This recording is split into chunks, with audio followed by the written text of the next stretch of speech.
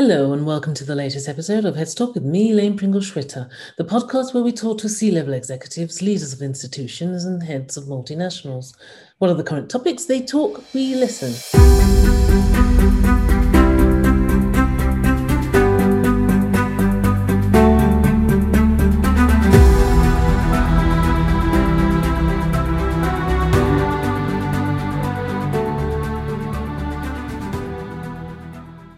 My guest today is on a mission, and an admirable one too. He's the chairman of an organization that aims to change what is used in our energy system to meet some of the pressing sustainability targets. We continue our new automotive series on Heads Talk today with a conversation about the benefits of green hydrogen.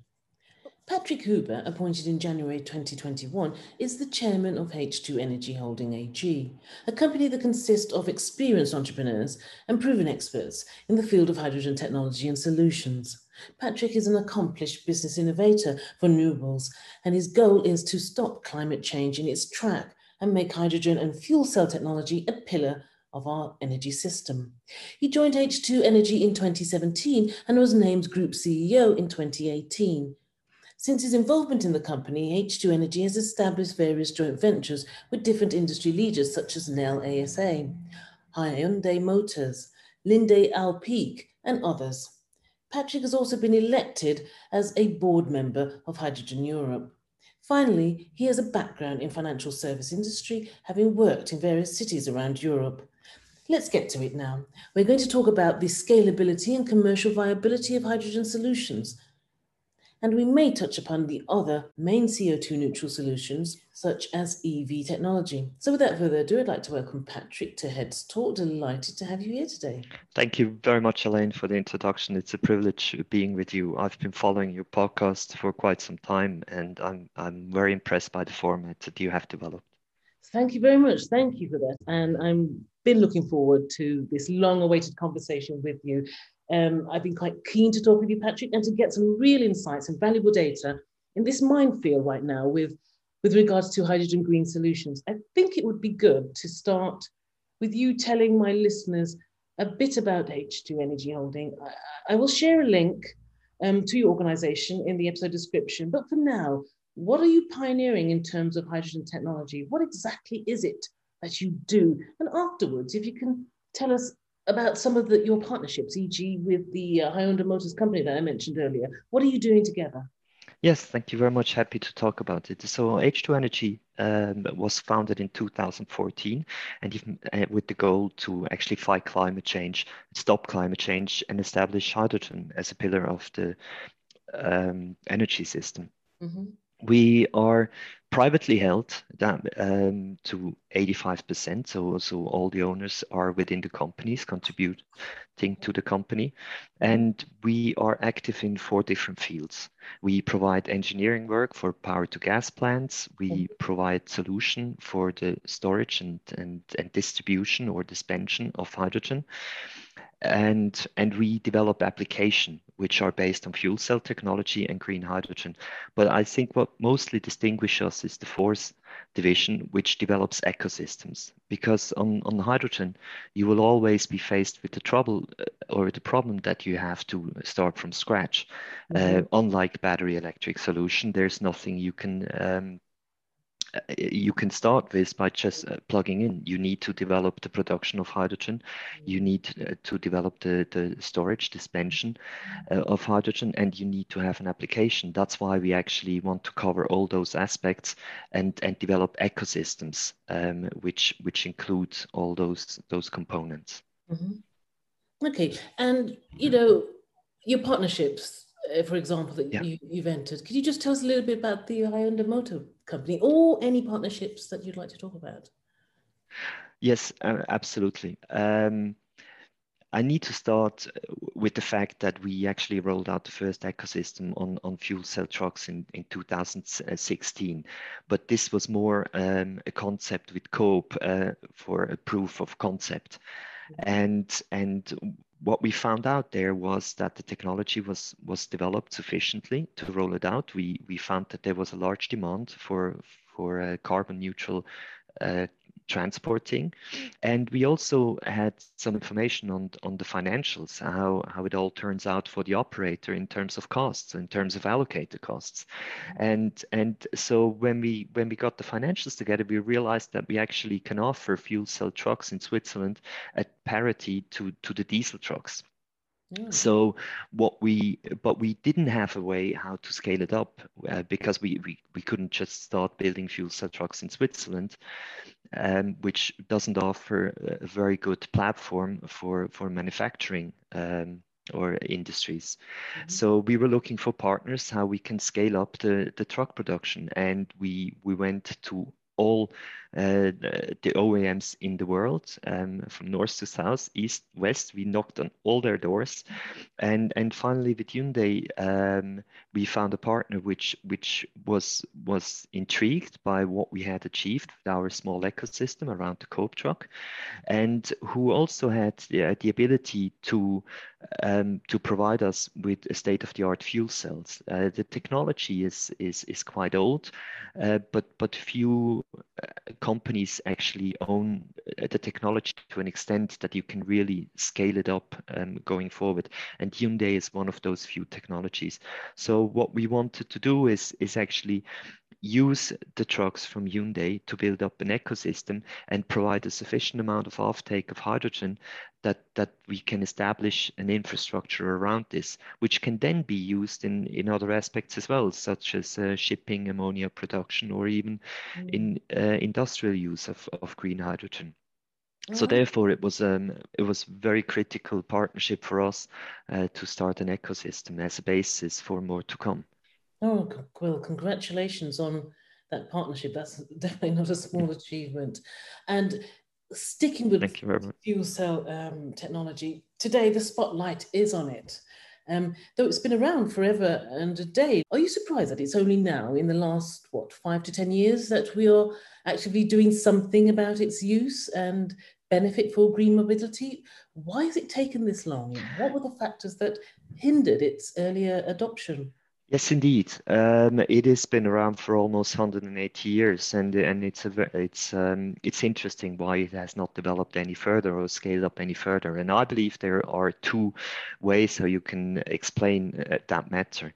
One of them is quite a technical way. The concept was known for a long time, but the concept was not fully understood, and the fuel cell process could not entirely be observed before the nanotechnology enabled you to do so. So with the nanotechnology, which was developed in the late 20s, you actually find a way to fully understand what's going on in the fuel cell. And that was necessary to increase the stability of the fuel cell and reduce the degradation of a fuel cell. So I think this is one point which is extremely important. And as a function of this point, ways could be found that the fuel cell could be produced in a more commercial viable way. You could reduce the amount of platinum that's been used as a catalyst, and consequently, all of a sudden, it was sufficient price level, which enabled you to actually build applications around this. So that's one part of the story, which I believe is fundamental in why the fuel cell technology has not evolved sooner. And the second part is the energy transition, and the energy transition was actually a basis why H2 Energy had been founded, because when we did the calculation, we realized that you cannot decarbonize entirely unless you include hydrogen in one or the other ways. There's different technology that you need to include, and I believe there's enough room for more than one technology to solve the decarbonization, but due to the high energy capacity of hydrogen, it's absolutely essential to be included in whatever form, whether that is hydrogen for the coal combustion for the fuel cell, or whether that is hydrogen to provide e-fuels or ammonia or other energy carriers. And I believe the talks in the last few years, they are steered very much towards internalization of external costs. And if you can internalize those externalities, actually the cost discussion is changing dramatically, because then all of a sudden you find out that hydrogen is not more expensive than others, because but so far its benefit is not being recognized, because a lot of energy carriers are not being charged for the external cost. And with this discussion, actually it gave a whole new momentum to the hydrogen developments. Oh, interesting. Thank you for that. That sounds pretty comprehensive. I always thought there was a cost implication why we have had to wait, as you put it, 180 years for its development. I knew there was something around the cost, especially with the use of platinum. Incidentally, the terminology that you use, green hydrogen, that's been bandied about a bit. For my listeners, elaborate on the difference between green hydrogen and perhaps the not so green and efficient hydrogen. Is it something to do with how it's produced? Yes, absolutely. Hydrogen comes in different colors, and we generally speak about green, gray, blue, and turquoise hydrogen. Now, green hydrogen is hydrogen being produced through the electrolysis process with exclusively renewable sources. Gray hydrogen, on the other hand, is a steam reforming process where you use oil or methane, and you create CO2 and you create H2. That's so far the cheapest way, but obviously it has a CO2 footprint. The blue hydrogen, as the third one, is a steam reforming process, just like the gray hydrogen, but instead of leaving the CO2 into the air, you capture it and you store it, which makes it a low carbon hydrogen production site. And the fourth, less known hydrogen is the turquoise, which is being produced through a process which is called pyrolysis. And that process generally segregates the C from the H. And if you have the pure C, you can take that out of the system without creating any CO2 or any carbon footprint in the atmosphere. Oh, interesting. Thank you for that. I'd never heard of the turquoise hydrogen, and so that I'll probably do more offline investigation on that. That sounds very interesting. The turquoise hydrogen is the technology for the turquoise hydrogen has so far not been fully developed and proven. So theoretically, it's aware, but it would be a very beautiful technology, because you could actually include current large energy company in that process, because they have the ability to actually source large amounts of methane and then create a hydrogen which is low carbon. All right. Okay. Thank you for that. Thank you for that. Okay. Let's look at some developments in your space. And have you got any projects that you're working on that you'd like to talk to my listeners about? You've talked about the relationship and the partnership with the Hyundai, but let's talk about projects. Are you working with, for example, the aviation sector on matters such as the development of fuel cell power planes? Yes, we work in all sectors. So when we develop application, I've mentioned that we developed the first fuel truck ourselves, but we also have developed powertrains for ship, boats, for trains, for basically all transport on land and sea. But we have also been involved in stationary applications such as off-grid power supply or emergency power supply, where you use a fuel cell and green hydrogen to provide this electricity. We have not been involved directly in the aviation business. There is large projects going on by Airbus, which is supposed to show the first result in 2027. But this has not been a field that we had any activities in the past directly in terms of a mandate. So we do have the biggest attention currently on the Hyundai projects, where we have rolled out 46 trucks in Switzerland over the last 10 months. With those trucks, we have driven more than 1.5 million kilometers, and actually solved 1,500 tons of CO2 so far. this project has received a lot of attention, but we are currently very strongly working on scaling up that ecosystem throughout Europe and roll out the trucks to other countries. What we have announced last week was that we will be investing in a 1 gigawatt green hydrogen production site in Denmark. We'll actually build that hydrogen production site in Esbjerg, and that hydrogen would be sufficient to power up to 20,000 trucks, but it can also be used for the production of ammonia or in the refinery process. And so the infrastructure is really what we are having the biggest focus on right now, and finding the right partners, finding partners for the ecosystem, which provide offtake, and find better ways to store and transport and dispense hydrogen to all kinds of applications. All right. Okay. And what is the Swiss government's funding plans for the green hydrogen economy, and how are you working with them? So Switzerland, it needs to be known that Switzerland is traditionally not a great subsidy country. Switzerland is very innovative when it comes to financing innovation, but once technology has reached a state of commercialization, Switzerland rather uses the tool of steering tax than subsidies to support that new technology. And the same is with regards to hydrogen. Switzerland has some hydrogen plants, but they've been held very, very vague.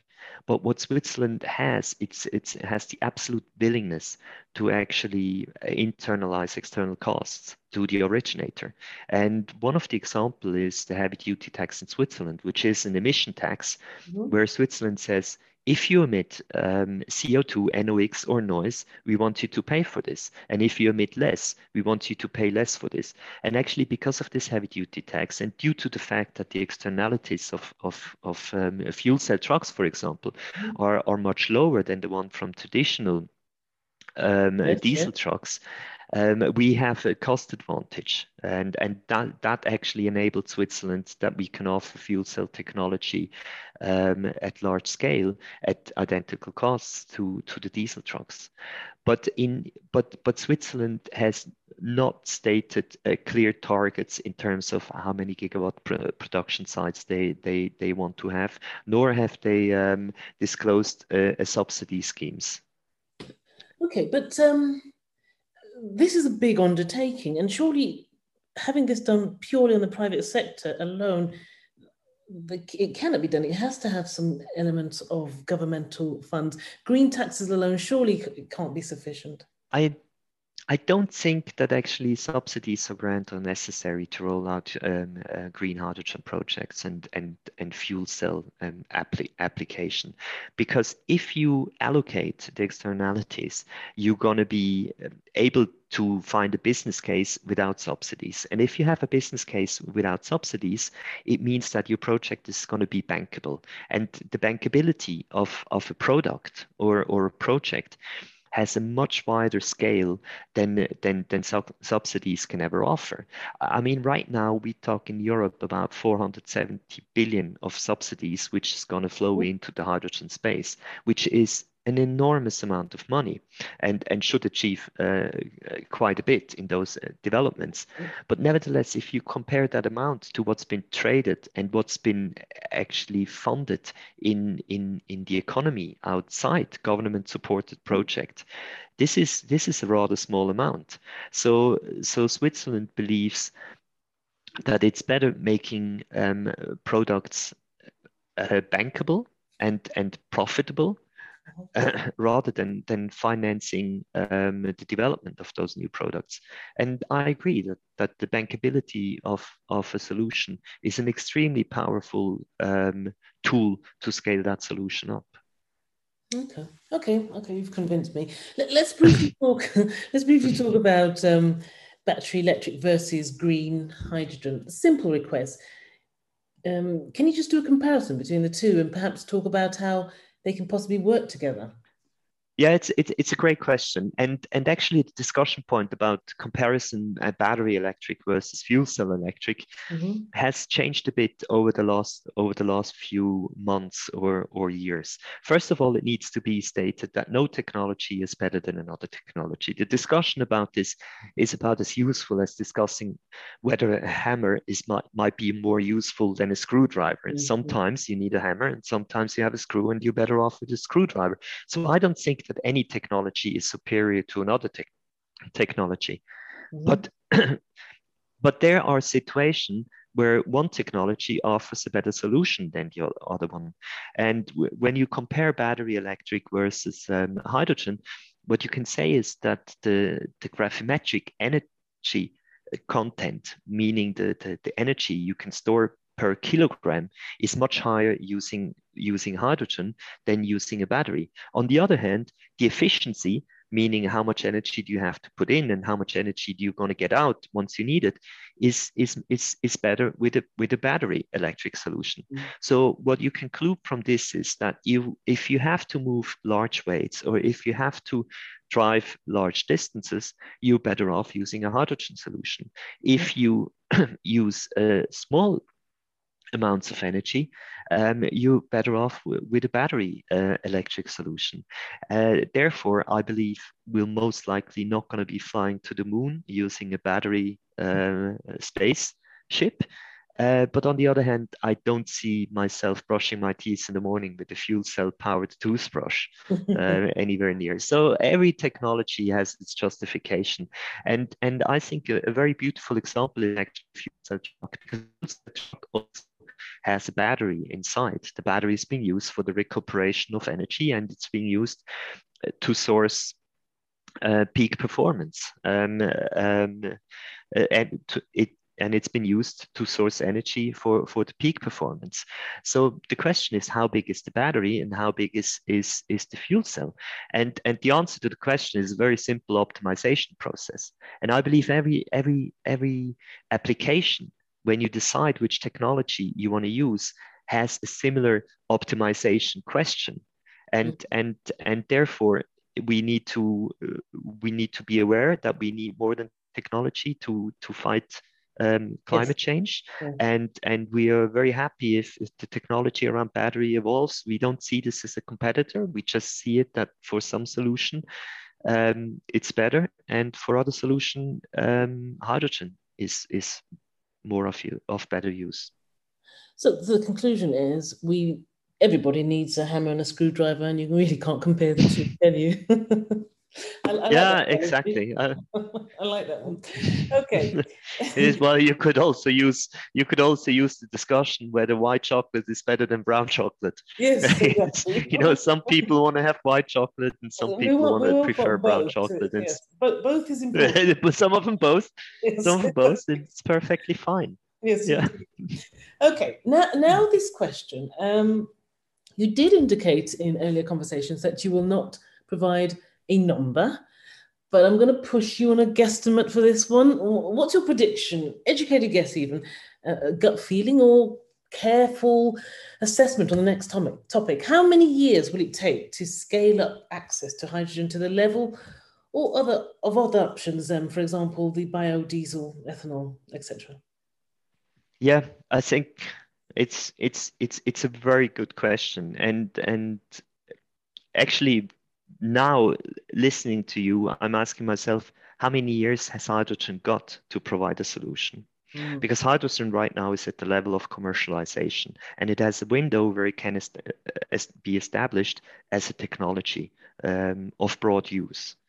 But this window won't be open for 20 years, because at one point in time, people said if it didn't work by now, it might not be the solution we need. Mhm. Uh, I I think that window is in the next 5 years. And Okay. I'm convinced that in the next 5 years, we're going to have a scalable ecosystem around. And the reason for this is simply because the technology is on its start of commercialization. It's proven, and it has evolved substantially over the last few years. and the need for a change and is evident, and Mm. people are open to consider this as a solution. And and the third reason why I believe in the next 5 years we're going to see a different environment is that once you have established a small ecosystem around hydrogen, the Mhm. scaling up is going to be very simple. Because if you have, because once you have a concept established, you can almost modularly add up um, new capacity to that concept. And therefore, I think we have a very strong pickup, and I believe we need to have a very strong pickup. According to our calculation, um, and we are a hydrogen-focused company in entirely, so people can be of different opinions. But according to our calculation, we would need about 1,300 gigawatt of hydrogen production by 2050, in case we're serious for the decarbonization. And this means that within every decade, we would have to install about 400 gigawatt of electrolyzer capacity in Europe only. And this is a large amount. And I believe it's going to be challenging uh, to meet, and but it's doable. And yeah. Not only is it's doable, we have to do it. We haven't got the luxury of time. Yes. W- So sooner abs- rather than later. Absolutely, it's doable, but what is needed is that we need to have access to more green electricity, to more renewables. But nobody is going to invest in the renewable space unless they can sell the electricity. And hydrogen actually enables electricity producer to invest in new wind farms Mhm. because it would need such a large amount of offtake of electricity that it can be a profitable investment for infrastructural investments. Mhm. Okay. Still with looking at the practicalities of the move to sustainable solutions, hydrogen still has a little bit of a bad press. It's perceived as a hazardous substance among the general public. Can you reassure my listeners about the current precautions that are being taken with its development, transportation, and storage?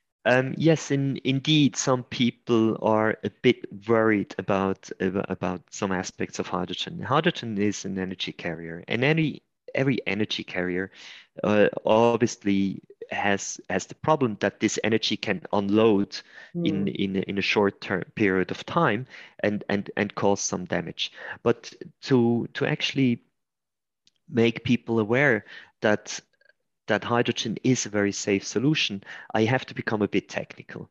And but people need to understand this. And I apologize for maybe using too many technical Please terms, but I do. will try Please to do. keep it as simple as I can.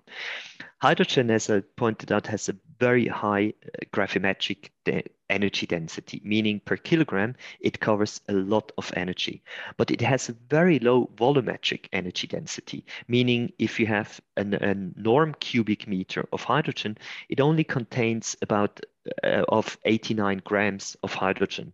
So because of this low volumetric energy density, you need to compress hydrogen. And this can be compressed to 350, 500, or even 700 bar in the vehicles. So these are large pressures you have to deal with. Dealing with this pressure has its challenges, but there are clear protocols established on how to deal with high pressure vessels, which can be adhered and which can make that technology safe. Now, to actually make hydrogen detonate, you need to have a certain combination of oxygen and hydrogen. And that combination is that you need to have more than 16% of hydrogen in that space, and you need to have more than 20% of oxygen in that space.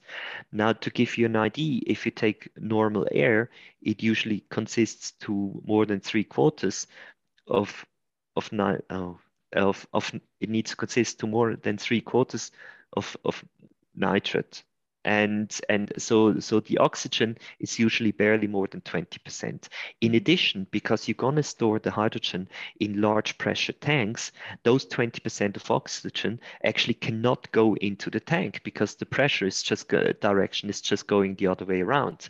And because hydrogen is so light, it's the lightest atom in the atmosphere, it will disperse very quickly, and you will not have a sufficient amount of hydrogen concentration under normal circumstances to actually lead to an explosion. So that's why hydrogen can actually be proven to be a much safer technologies for many applications than fossil fuels or traditional fuels are.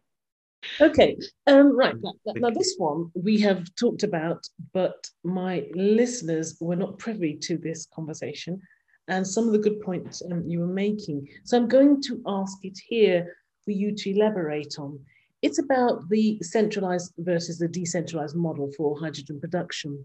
What are the merits of either? Gas and electric provisions are centralized for obvious reasons. Currently, hydrogen is decentralized. So when the use of hydrogen becomes more abundant over the years, hopefully in the 5 years we talked about, should a centralized model be implemented? That's a very good question, and it's not that easy to answer that question because both models, you could go either centralized or decentralized with hydrogen. The benefit having a centralized production site are obviously scaling benefits. You're going to have different sensibilities of those projects because they're going to be much more dependent on the electricity price if you produce hydrogen decentralized. But on the other, if you produce hydrogen centralized, on the other side, if you produce hydrogen decentralized, you're going to be dependent on the grid. And in my view, the grid stability is something which is going to be very challenging to obtain if you want to include additional renewables into the grid. So you might have some savings on the logistics, on the transportation of hydrogen by using a decentralized production site. But on the other hand, you're going to be depending on the grid stabilities. There are geographically, though, situations where you can produce decentralized hydrogen without access to the grid. And this is what we're doing in Switzerland, because Switzerland has many smaller hydropower plants where you can actually get access to electricity behind the meter before it goes into the grid. So you don't so you don't stress the grid in additional in it.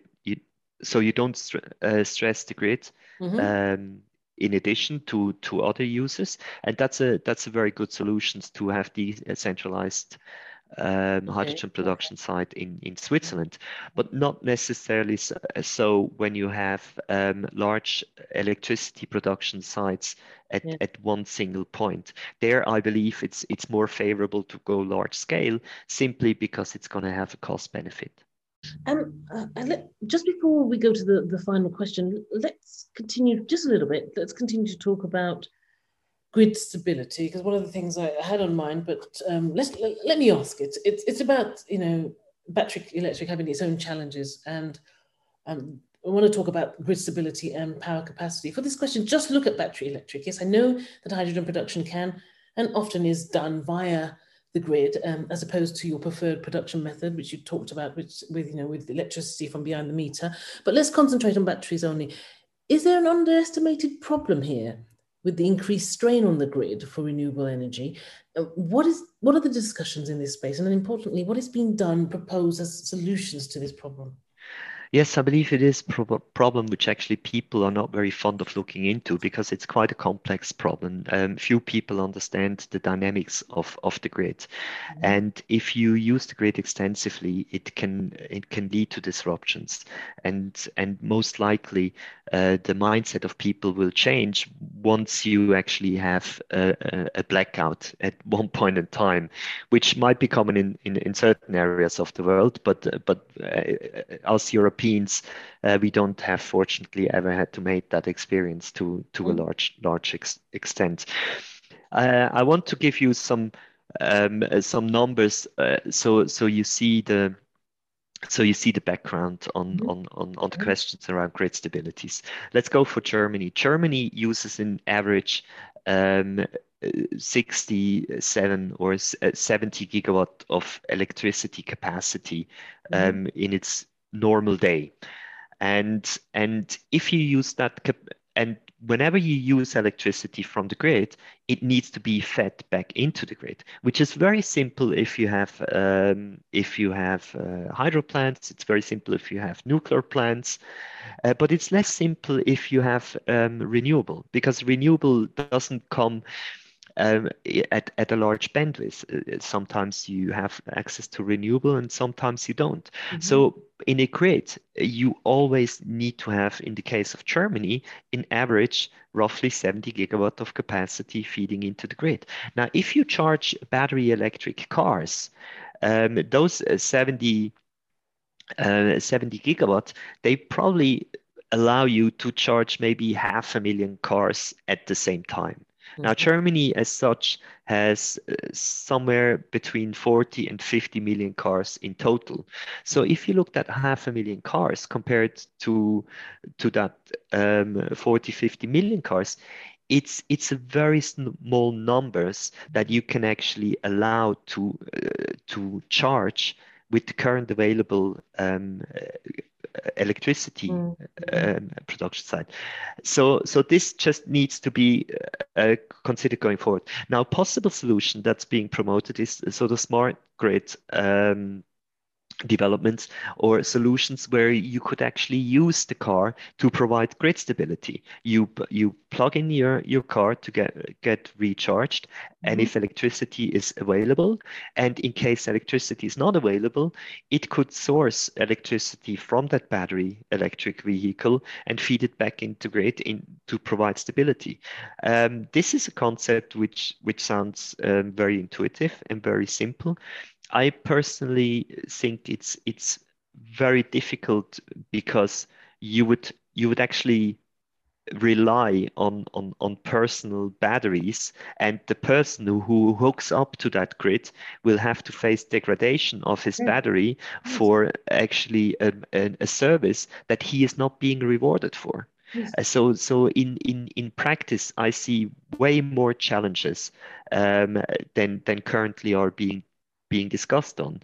And I think we need to try as hard as possible not to be dependent on the grid. And also when you have a business model where you need a large amount of electricity, you're better off if you make this independent of the grid dynamics. Because what you're going to see going forward is that you're going to have different cost schemes on how you access the grid. You're going to have cost schemes which are very expensive but provide you with access to electricity whenever needed.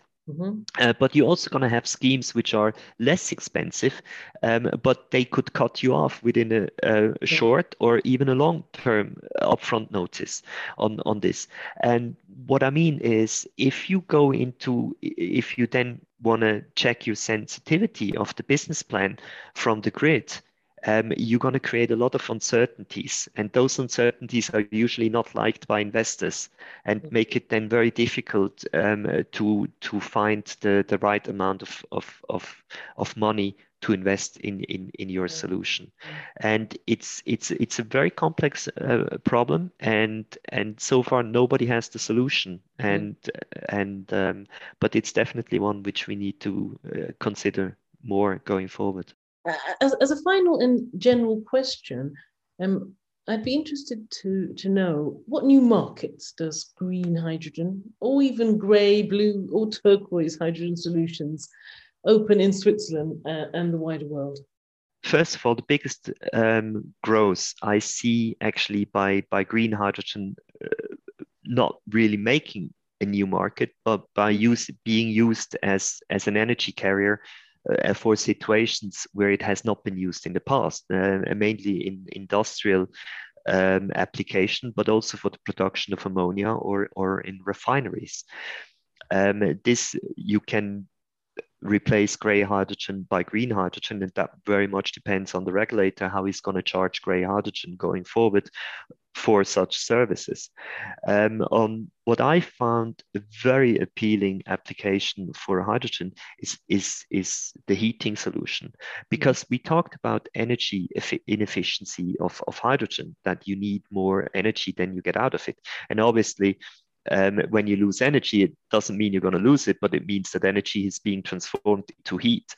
And I believe hydrogen using in stationary applications in the house for heating system can reduce the loss of energy, because you can use the heat which is being generated for heating purposes, and at the same time you can use electricity. We have had the pleasure to work on a house in Switzerland which is completely off grid and actually uses exactly that solution. But there are applications for the heating which are meant to be coming out in 24 and 25, where actually you could install hydrogen heatings in a house which don't include a fuel cell. And I believe this is a very efficient and very beautiful solution to further scale up hydrogen. Patrick Huber, it's been an absolute pleasure. Many thanks for your time and insights. Thank you very much, Elaine. It was a pleasure being with you. Thanks for joining me today on this episode of Heads Talk. Don't forget to subscribe to the show via my website, elainepringle.com/Heads Talk, or wherever you get your podcasts. Finally, I'd like to thank our sponsors, guests, and you for helping to make the show possible. Please join me next time, where I'll be featuring more executives, C-suite leaders, and heads of multinationals.